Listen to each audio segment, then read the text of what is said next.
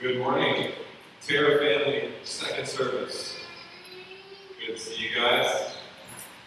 We are going to be continuing in our Gospel of Matthew series here today. We're going to be in chapter 11, the end of chapter 11.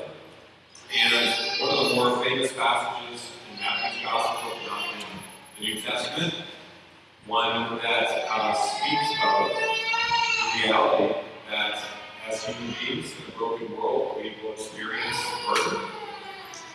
And one that offers us a great promise of hope that Jesus will provide rest for those if we'll seek rest in Him.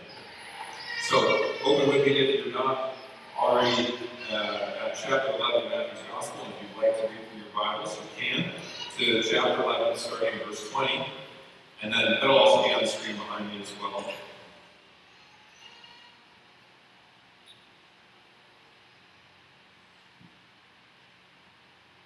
Then he, that is Jesus, began to denounce the cities where most of his mighty works had been done, because the people did not repent. Woe to you, Chorazin! Woe to you, Bethsaida! For if the mighty works done in you had been done in Tyre and Sidon, they would have repented long ago in sackcloth and ashes. But I tell you, it will be more bearable on the day of judgment for Tyre and Sidon than for you. And you, Capernaum, will you be exalted to heaven? No. You will be brought down to Hades. For if the mighty works done in you had been done in Sodom, it would have remained until this day. But I tell you that it will be more tolerable on the day of judgment for the land of Sodom than for you.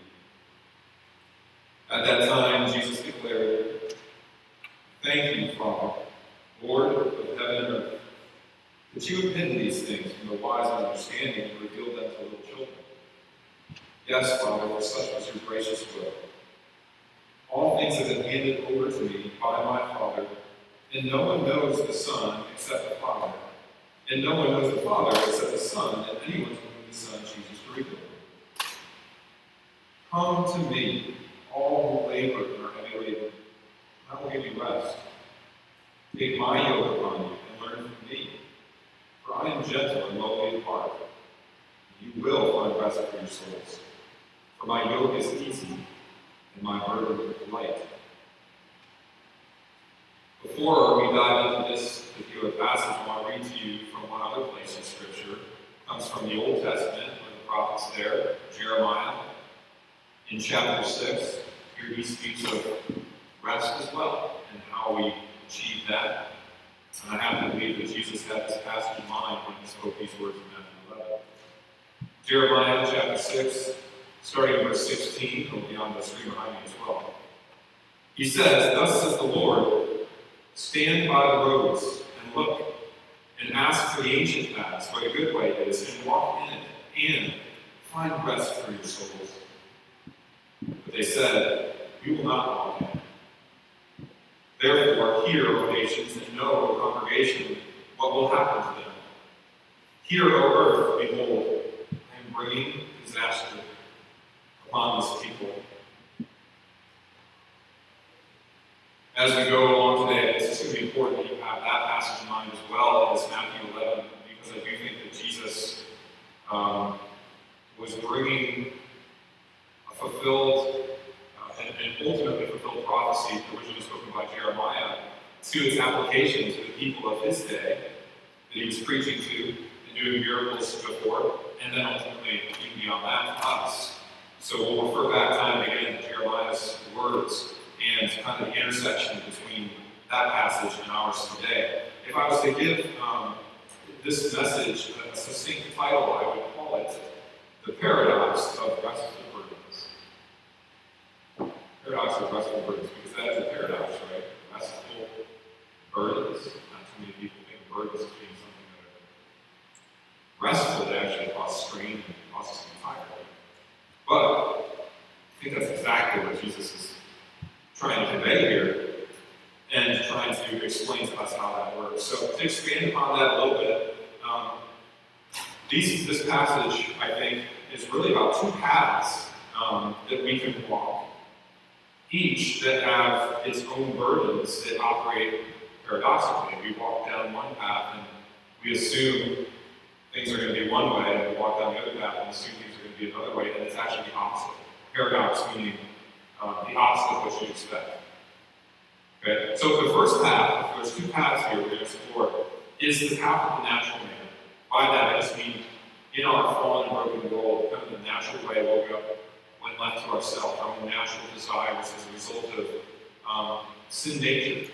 Even for Christians, the residual vestiges of the broken world we're living in informing the decisions we make. Okay, so that first path is the path of the natural man. And here's the thing, the paradox. It appears to be liberating. It feels liberating. But it leads to burden. A burden ultimately is too heavy for you to carry. A burden that you'll be crushed under the weight of. And there's a second path. And the second path is that of we call discipleship, following after Jesus. And discipleship, man, at first glance, or maybe at 100th glance, if you are a follower of Jesus, seems burdensome at times, too hard. And there is a kind of burden with discipleship, but it actually leads to spiritual rest, Jesus says. And I want to explore these two paths with you today, and I want to start with the former one, this natural path that has this appearance of being liberating, but actually leads to great burden. So I have a question to start things off for those of you here today who would call yourself a Christian. That's what I am, a follower of Jesus. This is primarily targeted at you at this point. In situations where you have sought after that long desire of rest, of satisfaction, a sense of purpose in life, have you ever achieved it on a path that you know contradicted Jesus is teaching about the way of the kingdom? Have you ever achieved the rest that you long for, the satisfaction you're looking for in life, on a path that directly contradicts what you know the Word of God teaches? If you say, and I see some people acknowledging no, some of you may feel like actually, yeah, if I'm honest, like, I feel like I'm on that path. And if you're in that place, I would just say to you, you haven't lived long enough. And I don't say that to be a killjoy. I say that because I care about you. I say that because that's what Jesus says here ultimately. That path never comes wrong. For most of you, the answer to that probably was no. The crazy thing is, and I speak from experience, we know that, and yet we often are self-tempted and even caving in at times to following our natural inclinations, our natural desires, even where we know it conflicts with the ways of the kingdom that Jesus has been talking to us about thus far through Matthew's gospel. So we find ourselves cheating a little bit over here. We find ourselves overindulging a little bit over there. We find ourselves living a lie longer and longer because it's just easier to tell the truth.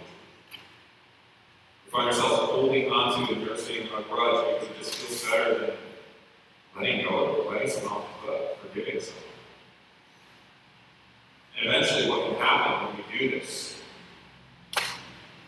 is we can steamroll our conscience. We can steamroll for so long what we know to be true and right, and we build up this head of steam down these paths of our natural inclinations that feel less burdensome in the moment, but end up being ultimately a burden that's just crushing. So that's the situation that people find themselves in that Jesus is speaking to today, whether they know it or not.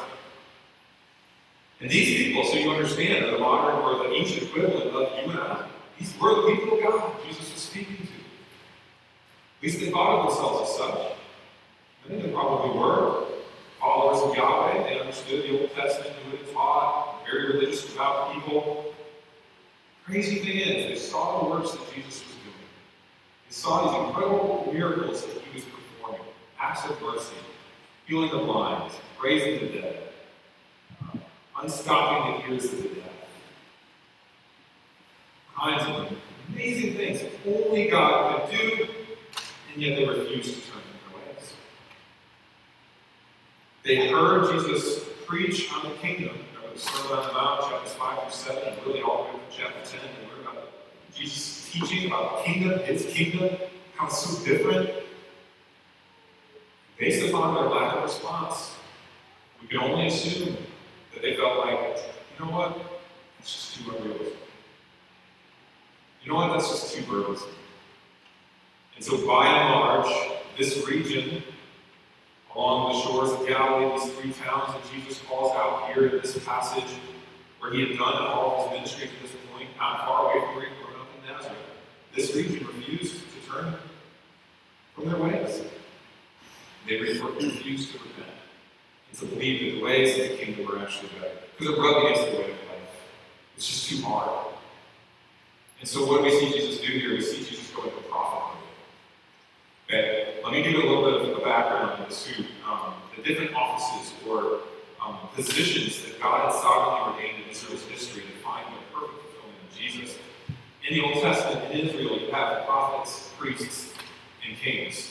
Right? The kings were the ones that people first demanded that they have. God was going to God's original plan, but they demanded to have a king, an earthly human king, and those kings were intended to lead the people into prosperity, spiritually and materially, and to protect them from the surrounding nations.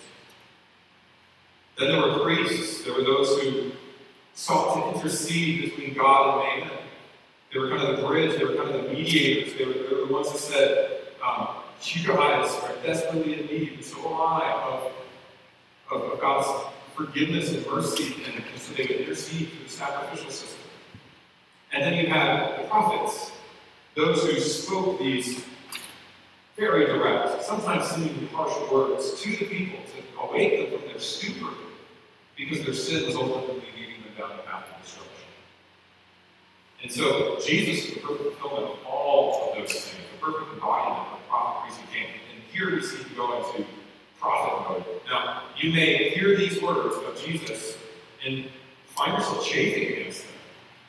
You may hear these words, these woes he pronounces, these judgments, and think to yourself, I don't like you, Jesus. I was comfortable to this point with Jesus that I saw was merciful, Jesus that I saw was compassionate, and all these amazing works and his cool moral teachings, but what's up with this? Here's the thing, Jesus wasn't being beaten. Jesus was being prophet. And what the Old Testament prophets did was, when the people were on the brink of disaster, they came in, and as a last-ditch effort to avert that disaster, they would speak truth directly to the people in hopes that they would turn and repent. And so Jesus here is pronouncing woes over these people. This wouldn't have been a shock. It wouldn't have been unfamiliar. Yes, there hadn't been a prophet in Israel's history up until John the Baptist, and now Jesus, for 430 years, but they knew their Old Testament, and they knew the voice of the prophets, and they understood that that's how and why Jesus was addressing them right now. So Jesus enters into prophet mode here. Now, what I want to do in the next few moments is recall with you, or share with you, some of Israel's history that has led up to this point. It is contributing to the current cultural climate, cultural circumstances. And just talk about why we're being so stubborn.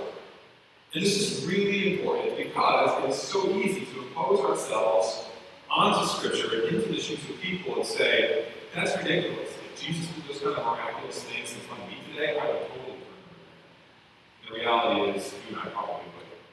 We're not so different in ancient Israel that we wouldn't also have this kind of stubborn streak and don't also have this kind of stubborn streak. And so what I want to do is share with you one piece of the history that's led to this stubbornness, despite all the things Jesus has done in your midst, so that you can empathize, not so that you can condone their lack of repentance, but so that you can better understand them and turn your own life. Okay, so if you remember before we got into the Gospel of Matthew, we were going through our Minor Prophets series. Those are the 13 Old Testament books written by the prophets, or capturing the prophecies of these 13 different men. Minor because of length, not importance. And all of these prophets had the same purpose. They were sent by God to confront the people about their sin, because things had just gone way off track. In some cases, Israel had gotten to the place where their sin was darker than even the surrounding nations. where they had not only adopted the ways and the forms of worship and the idolatry and the sacrificial systems of the surrounding nations, but they were also incredibly cruel, and not only to outsiders, but to their own. Again and again in minor prophets, we see the prophets confront the people about the power structure that's set up. The power holders within Israel were abusing it in some really ugly ways, those who lacked it amongst their own people. And so the prophets then, in light of all of these sins and this waywardness, this natural path that the people of God were going down, confront them in saying to them and warning them that they're going to go from being an autonomous kingdom, relatively prosperous and influential in the world, to being ruled and oppressed by other kingdoms if they don't turn and change their ways. So long story short, we know, if you're familiar with the Old Testament history, that in 586 BC, the world power of the time, the Babylonians, come in and they rip Israel, they rip the southern kingdom out from their home, they destroy Jerusalem, and they drag them off into exile, which lasts, give or take, about 100 years. They're not slaves, they are now the oppressed ones. Here's the thing I want you to see, where we're going to catch you up to speed to where Israel is at right now in Jesus' time. Even after they return home to their own land and started to rebuild the city walls, rebuild Jerusalem, rebuild their way of life as they knew it from that point forward in their history, they remained the oppressed people under the thumb and rule of these outside foreign powers.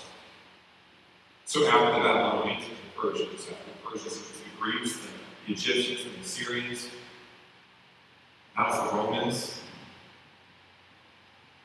And as was typical, the rule of these oppressors was cruel in so many ways. The Romans would assert their authority in these Israelite towns with violence and intimidation. As they would go from town to town, they would rape and they would pillage.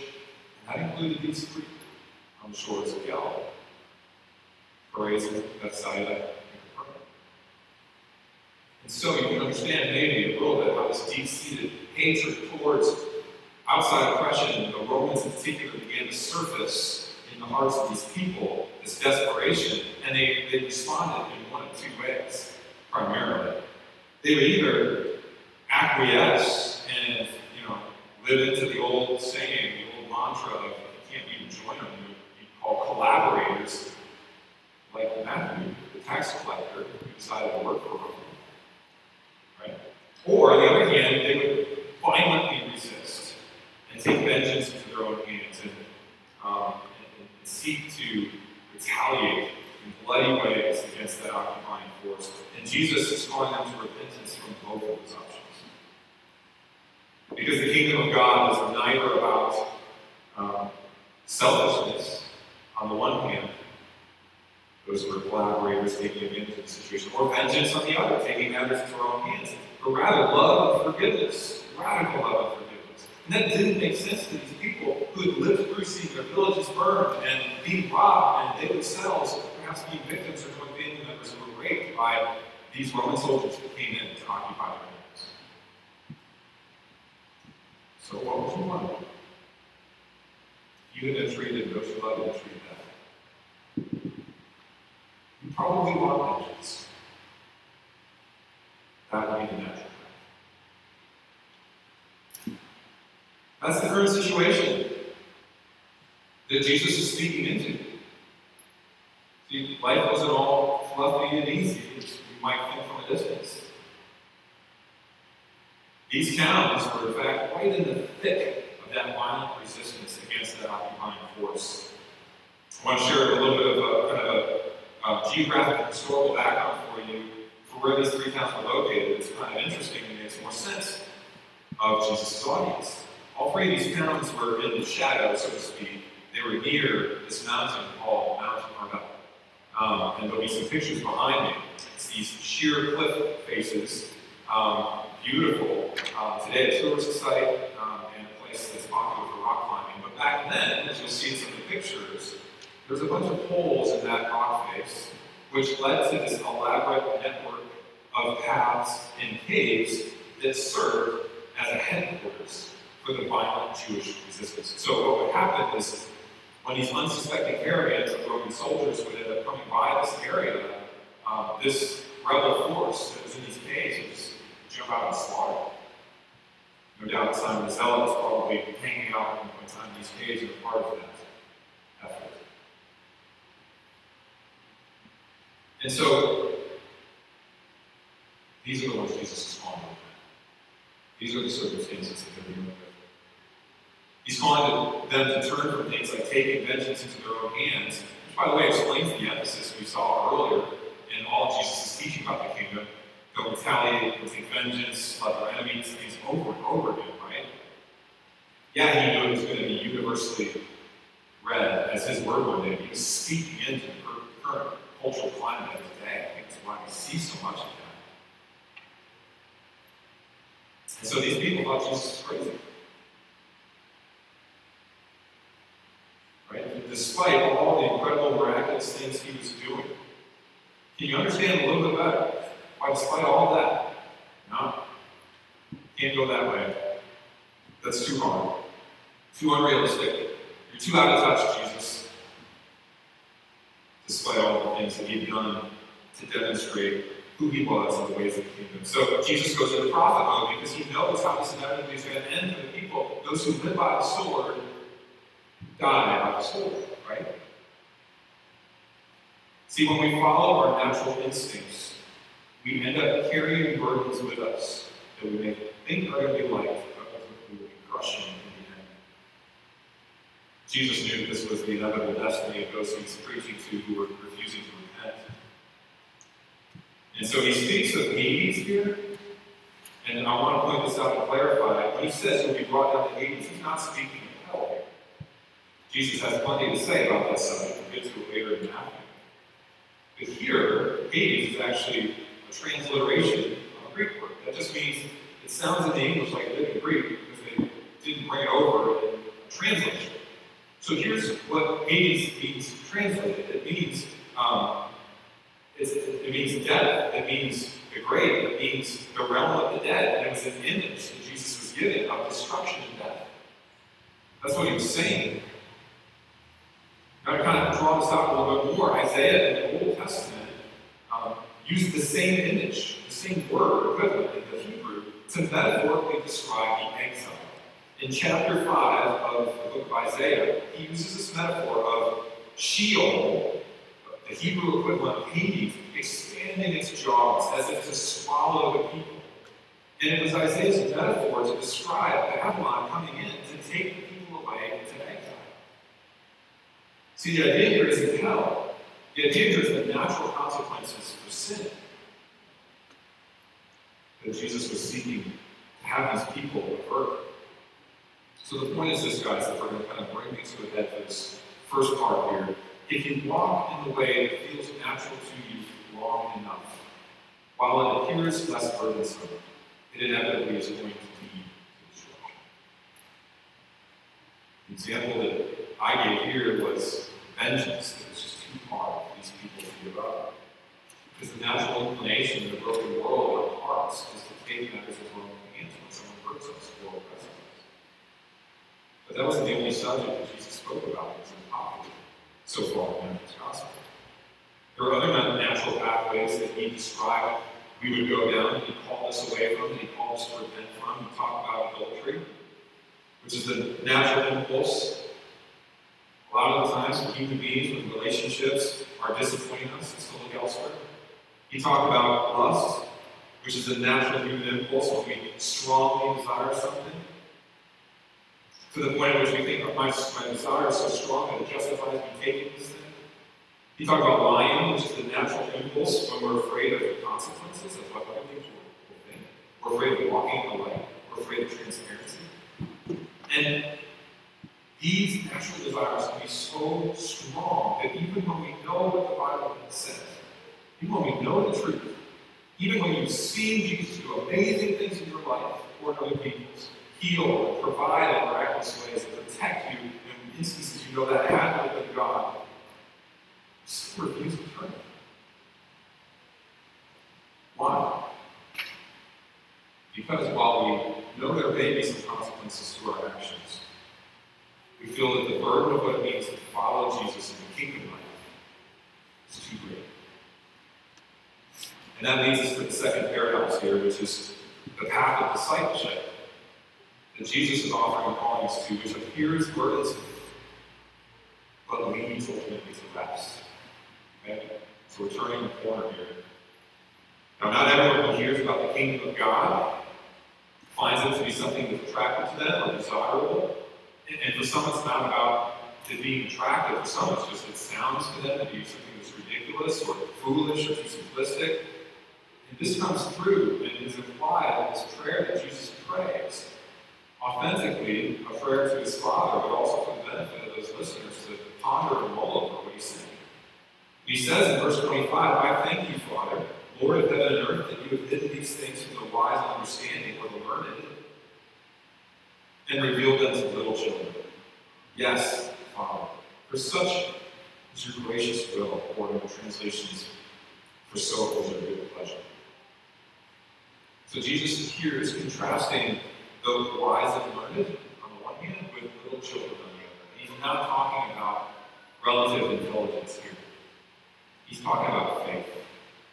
He's talking about trust.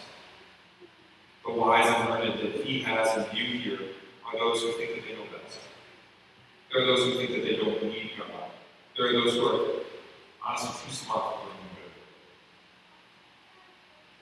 And I have to think we're not immune from this ourselves. I think this is the root sin of humanity. When you think back to Genesis 3 and the garden and Adam and Eve, and what is it that they were so tempted by? To be like God. Because if they could be like him, then they would no longer need God. Jesus contrasts this group who think they know best, who think that they need God, too smart for their own good, with these little children. And that doesn't have to do necessarily with age, but the characteristics of the young among us that are so admirable sometimes. And that is this heart posture of humility that is willing to admit neediness, that is teachable, and guys, hear this, that trusts God at points that go against your natural inclinations. Put another way, the wise and learned are those who think that they know the truth, but in actuality they do not. Whereas the little children are those who realize they don't know the truth. The Lord is pleased to reveal it to them. Guys, that's not weakness. To feel you don't know all the answers and that you have need of someone else. That's humility. That's the key. Jesus goes on to invite everyone here, all, he says, to come to him to find rest. But implied here is that the only ones who are going to actually receive it are the ones not only who are tired and wearied and burdened by this life, but also those who humbly realize that only he can be their greatest need. So is that you? It's probably safe to say that you're tired and wearied and worn down, but if so, are you looking outside of yourself?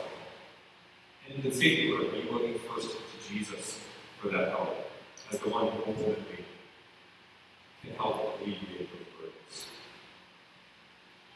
When it comes to these burdens that Jesus is speaking of, the most direct application here has to do with the Old Testament law. Right? That's the context he's speaking to, is these devout Jewish people who are burdened under the weight of all of these laws. Not only that Moses gave, but then, of course, they were compounded by all the additional ones that were heaped upon them by their religious leaders over time. And that may be a little bit hard for you to relate to. Not that we don't get what it is as Christians to understand laws and morality and things God calls us to live, but, I mean, in comparison, to live in that culture in that time, it was a huge, huge burden. It's not just moral law, but ritual law and civil law and all these different laws that they had to keep in order to seek to find acceptance with God and in community. It's burdensome.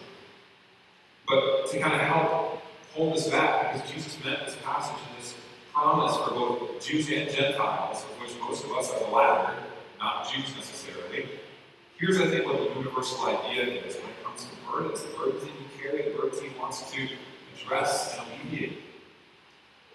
Aren't the greatest burdens that you carry the absence of things that you most desire? Even things that are good desires. God has given you that. Things like peace, the absence of peace, the absence of fulfillment, the absence of acceptance and meaning in our work and happiness, the absence of comfort in our life. It's burdensome things when they're not there. Universal things that humanity has always dealt with since the fall. And here's the thing, when we don't find ourselves satisfied in those ways, what we do find ourselves as is anxious, craving approval, unfulfilled in life, without purpose, unhappy, in pain. And that, guys, is when you find yourself at the crossroad that Jeremiah describes. With a choice before you of which path you're going to walk with the burdens that you're carrying. Thus says the Lord, stand by the roads and look and ask for the ancient paths where the good way is, and walk in it and find rest for your souls. It's the offer. We're at the crossroads. And it can seem at that point that going the natural way, going the way of the impulses of our flesh, will be what most lightens our burden. So when we find ourselves anxious, do we turn to things to escape from that? Food or drugs or sexual pleasure or any other number of escapes. When we're craving approval, do we seek it through attention, through showing off, through working extra hard in order to be seen, to try to fit a certain image that we want others to have of us? When we feel like we're without purpose and meaning in life, do we seek to fill that void through thrills and adventure, taking foolish risks? When we're unhappy, do we lean on relationships in an unhealthy way in order to fill that void? When we're in pain, do we think of the path that will most alleviate our burdens is to distract ourselves in unhealthy ways? Maybe we take it out on others or over-reliant on substances to numb us to that pain that we're in. Because those are such strong temptations, because the way that we're called to, in the way of the kingdom, seems burdensome to us. Selflessness, sacrifice, humility, love, patience, kindness, self-denial. I mean, if we're honest, sometimes those things seem way harder of a route to take, a path to take, a lifestyle to live, when you're dealing with all the burdens that are in your life. The path of our natural desires and impulses, the path that Jesus warns us here, will ultimately end up leading us to a kind of weirdness, despair, and destruction that will never work. So he offers an alternative. He offers us the path that he has walked. He offers us kingdom life. And he offers to walk with us. And he tells us that on this path, and this path only, will we find rest. Now, I want you to see something about what Jesus doesn't say here, just to be clear. Jesus doesn't say that in following him we will have no burdens. I mean, the fact that we're called to put a yoke upon us implies that we'll be burdened in the journey of being a disciple of his. He doesn't say that being disciples is easy. That's not what the word means here. We'll get into that in a moment. He says things elsewhere like, if you're going to follow me, then your righteousness has to surpass that of the Pharisees, the most moral, upstanding, and religious people in that day. He doesn't say that the following him will no longer have hardships, pain, or trials. Because the discipleship, guys, is not about escaping the problem. It's about experiencing rest in the midst. And the only way that it can happen, Jesus says, is by taking his yoke on ourselves. So how is it that we can find rest in the midst of carrying the kinds of burdens that we've talked about, that I have to imagine resonate with you guys, maybe even where you're feeling that you are right now? The burden of living the Jesus way, when we come up against things like pain and anxiety and loneliness and happiness, how can we find rest in the midst of those things? The key is in this amazing metaphor that Jesus gives us here about the yoke that he wants to take from him and put upon ourselves. So I want to share with you a couple of powerful truths that when we unpack this common metaphor in our Bible, or common, at least familiar to us, I think will serve to encourage your soul and buoy it with hope today. My prayer has just been that God will help you to see with fresh eyes the beautiful promise that he's offering, Jesus is offering through this metaphor of a yoke. So the first thing here I want you to see and understand is that a yoke is made to fit well, especially when Jesus is the carpenter of it. If you're not familiar, a yoke is this wooden device that goes over the shoulders and neck of a beast of burden, and what it was intended to do is help spread out the load as much as possible to make the work that beast of burden is called to be more sustainable. The better the yoke, the better it fit, the longer that they could endure the labor that they were called to. Jesus says here, my yoke is easy. What he doesn't mean is the discipleship is easy. That word also can be translated as well-fitting. My yoke is well-fitting. See, the way the yokes were made was that an ox or beast of burden was brought and measured, and a carpenter would cut a rough-hewn yoke, and then they would bring the ox back, and they would set it on the ox, and they would remeasure, and the carpenter would make careful adjustments to the point at which that yoke fits so well that there would be hardly any chafing on the neck. In other words, that yoke was tailor-made for the ox. So there's this legend that Jesus made the best ox yokes in all of Galilee. Remember, this is basically the small area.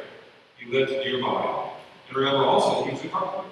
So this isn't so far-fetched to think that this could be true. Also, in those days, it was typical for shops to have over their door a name of what it is that they did or what they specialized in. And it's been suggested that the one over Jesus' door may have been, my yokes fit well. Jesus, in other words, may have been using this picture from his days as a carpenter in Nazareth to make the point that he is making here. And in other words, what Jesus is saying to us is, I know your burdens are heavy, but I want you to trust me that my yoke fits well, better than the one of your own making. The life that I call you to is not pain-free. It will be difficult at times, but it's been tailor-made to fit you, trials and all. You just gotta trust me. See, in following Jesus, we still carry burdens. But rather than those burdens feeling exhausting and depressing, he's saying when we take his yoke upon us, as paradoxical and counterintuitive as it may sound, we'll actually find it to be the most rewarding and most fulfilling experience. That's what he means by rest here. That's what he's offering you. So that's the first thing. The yoke is made to fit well. The yoke Jesus is offering you is tailor-made for you and what you're going through, the life he's called you to. And the second thing is that a yoke is made for two. Okay? Almost every yoke that I've ever seen, and certainly the one that Jesus had in mind here, was a yoke that was made for two pieces of burden. In other words, there was a load that was shared. So when you put on the yoke that Jesus is calling you to put on, there's an empty space. And I hope that you already can guess who fills that. Jesus is saying here that when you put on this yoke, you're not going alone. That if Jesus has called you to something, he will be with you in that thing. So the burden that you are carrying is not less because he demands less of you. It's lighter, it's less because he's pulling with you. He is in that yoke with you. That's so different than the type of leadership, religious leadership, that the people were used to in Jesus' day. Later on in Matthew, when Jesus is teaching the crowds and his disciples, and he kind of warns them about the type of leadership that they've submitted themselves to, the Pharisees and the religious leaders of the day. And he says this, he says, the scribes and Pharisees sit on Moses' seat. So, since they're teaching Moses' law, do and observe whatever they tell you, but don't do the works that they do. For they preach, but they do not practice. They tie up heavy burdens, hard to bear, they lay them on your shoulders. They themselves are not willing to lift them. That's not Jesus. Jesus' leadership is so different because he's willing to get into the trenches with you. That's what servant leadership is. See, Jesus wasn't doing anything that he hadn't already done. He wasn't asking his disciples for them to do anything he hadn't already done or wasn't willing to do. And in fact, we can never do more for Jesus than what he's already done for us. He proved that through being willing to go to the cross and to die for our sins and be separated from his Father. No greater burden or suffering could have been experienced than that. The other thing I want you guys to see and think about here is Jesus knows struggle. And he knows suffering. He's been there before, and so know that he's always pulling in the yoke with you, even through the hardest circumstances of your life. And hear this, guys, that means since he's been there before, he knows how to get you to where he's calling you to go. He's familiar with that path. And he's with it in you. So there's nothing you can't do that Jesus has called you to. Because, number one, he's tailor-made that yoke to fit you for who you are. And secondly, because he's within that yoke with you. This is why, then, when you trust him by taking on his yoke, you can come out the other side of walking through seasons of incredible burden and experience what you call rest. When what you otherwise would have thought is that only could have ended in being broken and crushed. It's so counterintuitive. That's what he's offering us. So this is where I want to end. I'm talking about trust a little bit more. One important theme. Because there's something that easy to miss here, but Jesus is actually talking about two different kinds of faith and two different kinds of rest in these last three verses of this chapter. I don't know if we're talking. First, there's this rest that comes by faith in the person and work of Jesus Christ on the cross, which results in peace with God, meaning no longer under condemnation. That burden is lifted. We are no longer condemned. We're no longer under God's wrath. We are forgiven of our sins. Peace with God. We would call that salvation. And this rest follows the invitation Jesus extends here to come to me. But there's a second offer here. Not just come to me, but take my yoke upon yourself and learn from me. This is different. That kind of faith and trust implies that we trust that his will and his ways and the kingdom life is better than our own will and ways, our own natural impulses, our own inclinations. This kind of trust implies that we're willing to surrender when push comes to shove, when we get to that crossroads Jeremiah talks about. We're willing to actually follow Jesus in true discipleship or obedience. This is where you step into the yoke Jesus is offering, and you say, yes, Lord, to him, wherever it is that he's calling you to go. When you do that, you not only have peace with God, but you have the peace of God, abiding in your heart, through the ups and downs of life, and even the most incredible burdens that Jesus has called you to carry. That is what rest is. That is the rest that he is offering you here today. But please hear this. That rest only remains theoretical until you take that yoke upon yourself and pull in the direction that he's calling you to go. Obedience. Living the kingdom way.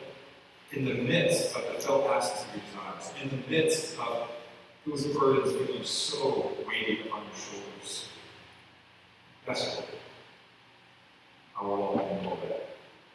Trusting that you are sovereign over this circumstance in my life. You've designed me for it. You're with me in this yoke and call me neighbor. That is where the presence of God, the rest of God, will become most real for you. Some of you guys, maybe here today, not as a follower of Christ, but you know the weight of burdens in your life. You long for this rest.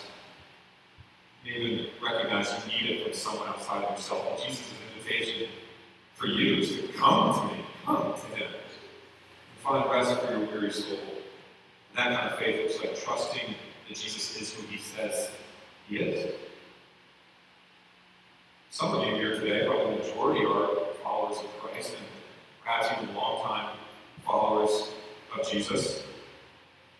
You feel burdened, and this rest that he speaks of here just feels theoretical to you. It doesn't feel real. It's not been your experience. And it's because you've been reluctant to take this yoke upon you. To walk with him on the path that he's called you to. And he's saying to you, repent. Repent. Turn from the path that you're on with the burden that will ultimately crush you if you take matters into your own hands. And trust me that while it may not seem so, carrying your burdens my way will actually produce Rest. It's paradoxical, if that makes sense. So as we move toward a close, what I want to do is give you guys a few minutes here, alone with the Lord, to lift before Him those things that you've been dealing with, those burdens in your life, where you've essentially, through your actions, been saying, I know better than God. I don't think you can satisfy as well, comfort me as well, strengthen me as well. Repent of that. Take advantage of Jesus' offer here. Step into His yoke. To take off one of your own making. Turn from that way of thinking and doing. Turn to Him. Ask for forgiveness. Ask for help. And commit yourself to take His yoke upon you and ask for the ancient past. Ask Him to show you the ancient past. What a good way it is to walk in it, to believe Him when He says that He can provide the rest that your soul most longs for. Take the next minute or two to take those things with Him.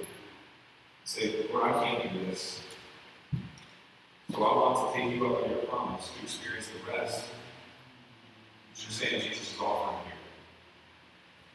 By taking His yoke upon you instead. All right, take a minute, pray, bring those things before the Lord, and we'll close.